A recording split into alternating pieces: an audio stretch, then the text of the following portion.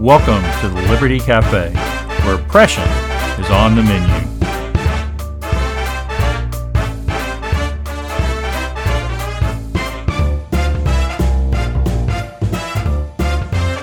I'm glad you're here with me today, joining me for episode 18 of the Liberty Cafe.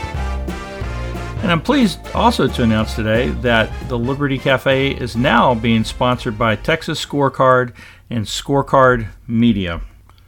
Don't worry, for those of you out there who are afraid that I might be compromised by big corporate media, it's not going to happen. In fact, I'm pleased to join with a group that has been in the forefront of taking the truth to the public about politics and religion. Today, I'd like to talk about the 2020 election. It's not that far away, and there's a lot going on as we lead up to it. And I want to talk to folks about voting for President Trump. So in 2016, I announced that I was not going to vote for President Trump. And when I did that, I wrote that I am comfortable with the decision to support and vote for Trump by those who believe that there is at least a possibility that our country will be better off with Donald as president. Because with Hillary, we know what we will get, and it won't be good. However, this is not a position we should attempt to impose on the consciousness of others. The deliberation of both conservatives and Christians over who to vote for should be informed by a broader perspective than the Clinton or Trump paradigm the political and religious moderate elite want to trap us in. Of course, with or without my vote, Trump became president in 2017. But after watching him in office, in 2018, I posted that I was going to vote for the president in 2020. Now, some things have changed since then. Trump has done some things that I just disagree with and wish he hadn't done. I think some things are just not good for us. But in a recent conversation with a friend, he talked about how he was tired of supporting big government Republican candidates who want to increase the size and scope of government, but simply just want to do it on a timeline that's about 5 years behind what the Democrats are doing. And you know what? I get that. And I have pledged that I will never again vote for a Bush or a Dole or a McCain or a Romney. But my goal today is to convince my Christian and conservative friends that a vote for Trump is very different than a vote for these other men. I want to start off my efforts here with just a quick look at the state of America today. The state of things today, if we just look at it from a worldly perspective, are not very good. We don't know where God is taking us and how God is using the United States today. But just on the outside, there are a lot of problems. For instance, we murder over 1 million of our children every year, trailing only China, Russia, and Vietnam. America is rapidly moving to replace God with government as the supreme authority in the land.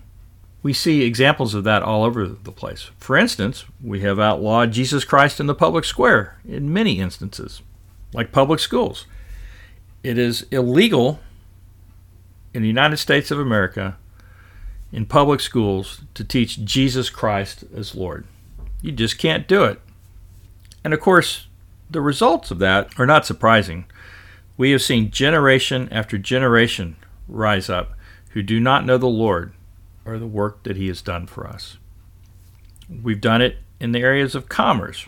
If you don't bake a cake for a certain person or hire a certain person or provide some service to certain people, in many states the government will come after you. And of course, even in those areas where Christ is not illegal, today's cancel culture may mean that proclaiming Christ will result in efforts to destroy your life or career. Andrew McCarthy at the National Review Online just wrote a piece about how the left is now trying to redefine the term incitement to put criminal liability on those who say something that offends another. It used to be incitement had to do with motive, you had to intent, you had to intend to do something. But today, if you simply say something that offends another, if the statement does not comport with queer theory or intersectionality or disability or fat studies, then you are now guilty of incitement. Maybe that's not quite the legal definition yet, but that's the area they're coming. And all of this really comes from the denial of the primary value that Christianity has brought to the world, even to those who are not in the faith. Right?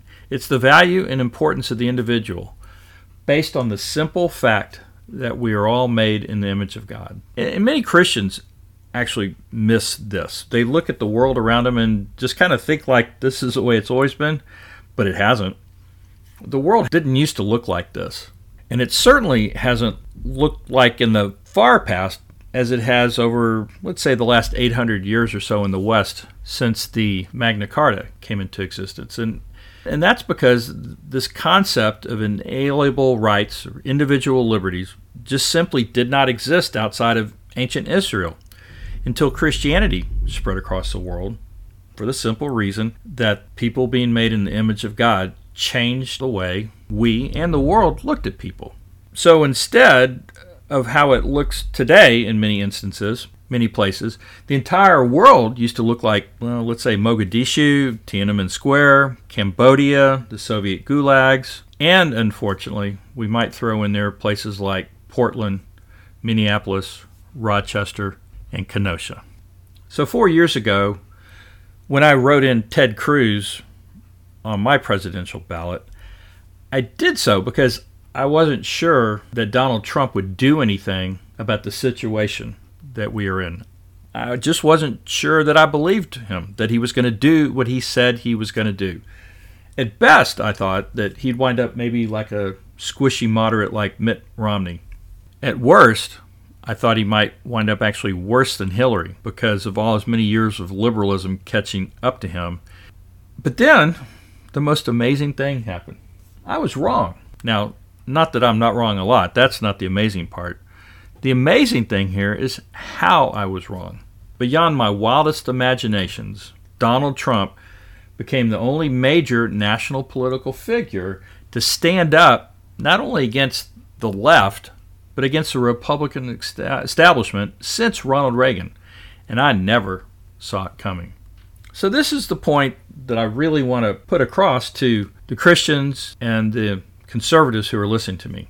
I get the fact that Donald Trump is not a principled, small government conservative. He's just not. We can see government spending has continued to spiral out of control since he took office. Now, he's not totally responsible for that. He didn't start it, and Republicans in Congress have every bit as much to blame there, if not more.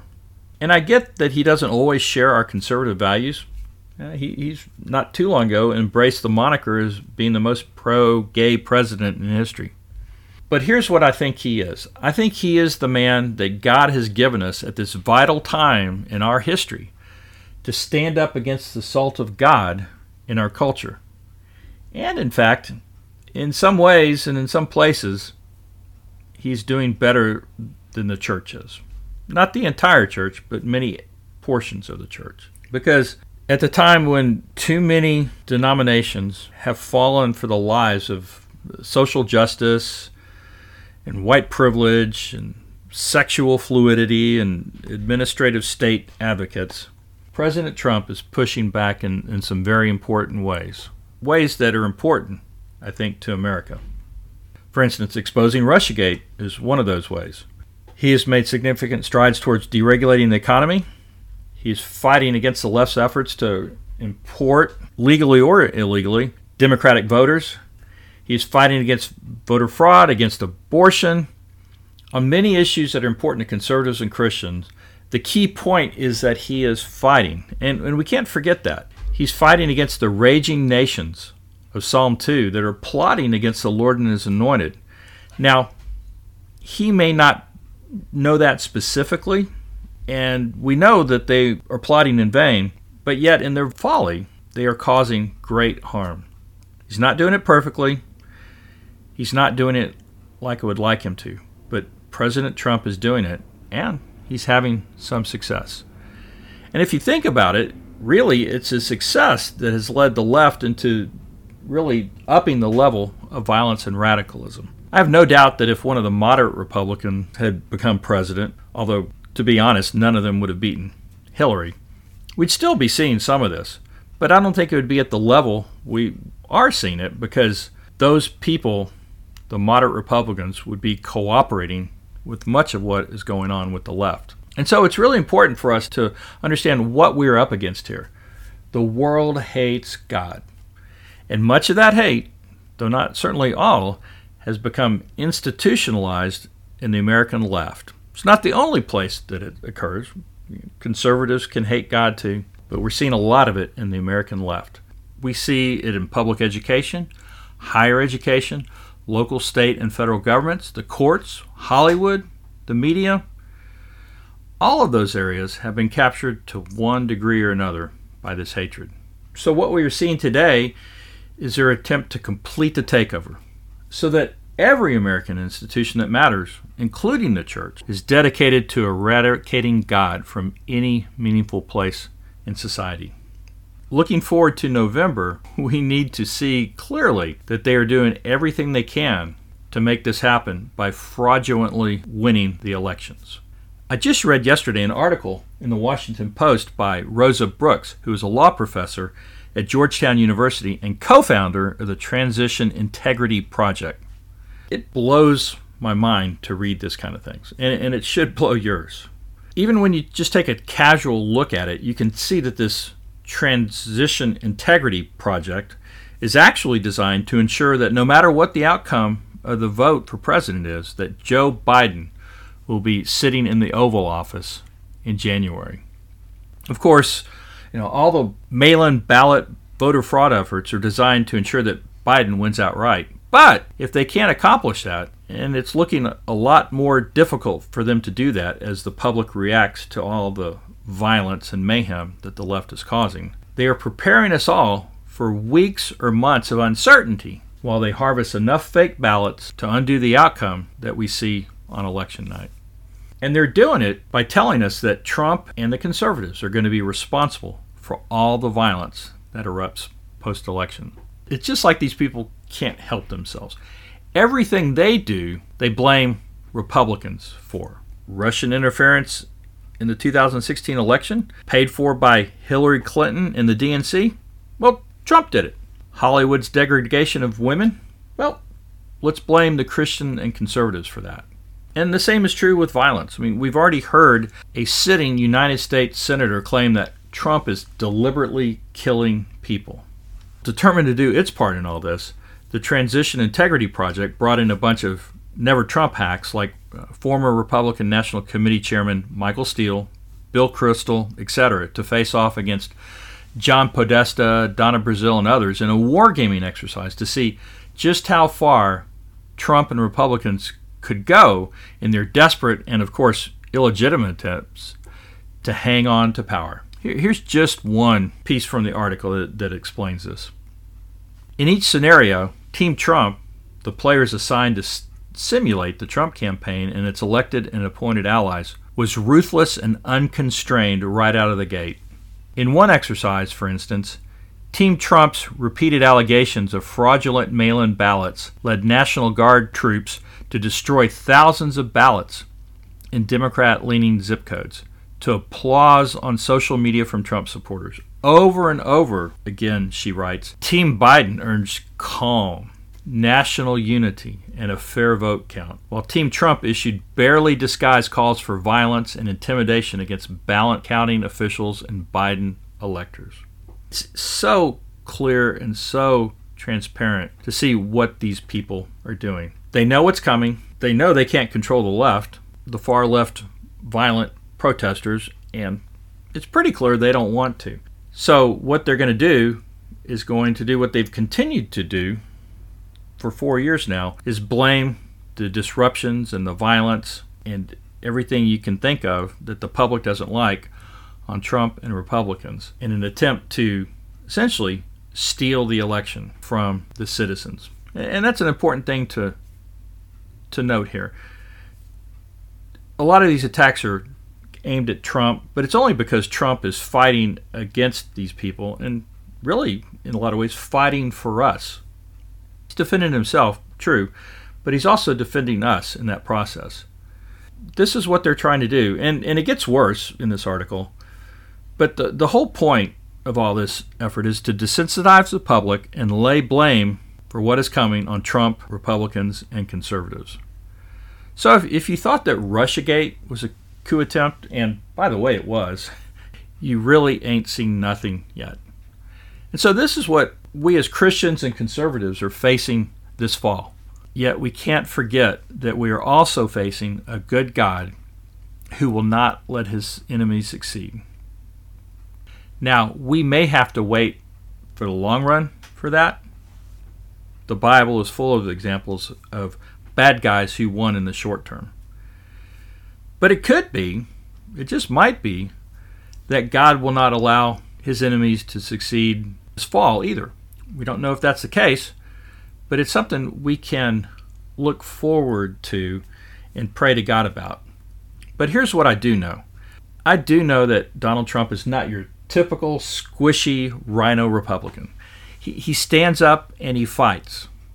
Not always eloquently and not always displaying Christian virtue. I get that. But as he fights and he wins, we have to remember that he's often defeating the plots and plotters that are anathema to God. Of course, we as Christians know and have to remember that ultimately God's victory over his enemies will come through the church's faithful worship and preaching, carrying out the Great Commission to make disciples of all nations by the power of God's Word, Jesus Christ, and his Holy Spirit. But that doesn't mean that God won't use our political institutions that he created to bring us victories and bring him victories as well. So while I certainly believe there is still room in the Christian and conservative conscience to not vote for Trump, though I would say there's no room to vote for Joe Biden. It just can't be done. I encourage all of you listening to join me in meditating and praying over these verses from 2 Corinthians 4. Even if our gospel is veiled, it is veiled to those who are perishing. In their case, the God of this world has blinded the minds of the unbelievers to keep them from seeing the light of the gospel of the glory of Christ, who is the image of God. Unbelievers, many of whom are our political opponents, are blinded to the truths of this world. But we as believers are not. It doesn't mean we're always going to get it right. But I hope as you meditate and pray on these passages that your conscience will lead you, by God's will, to joining me in voting for Donald Trump as President of the United States of America. I really want to say thanks again to the Texas Scorecard and Scorecard Media for sponsoring the Liberty Cafe. I look forward to a fruitful partnership. And I also want to thank all of you today who joined me on the Liberty Cafe.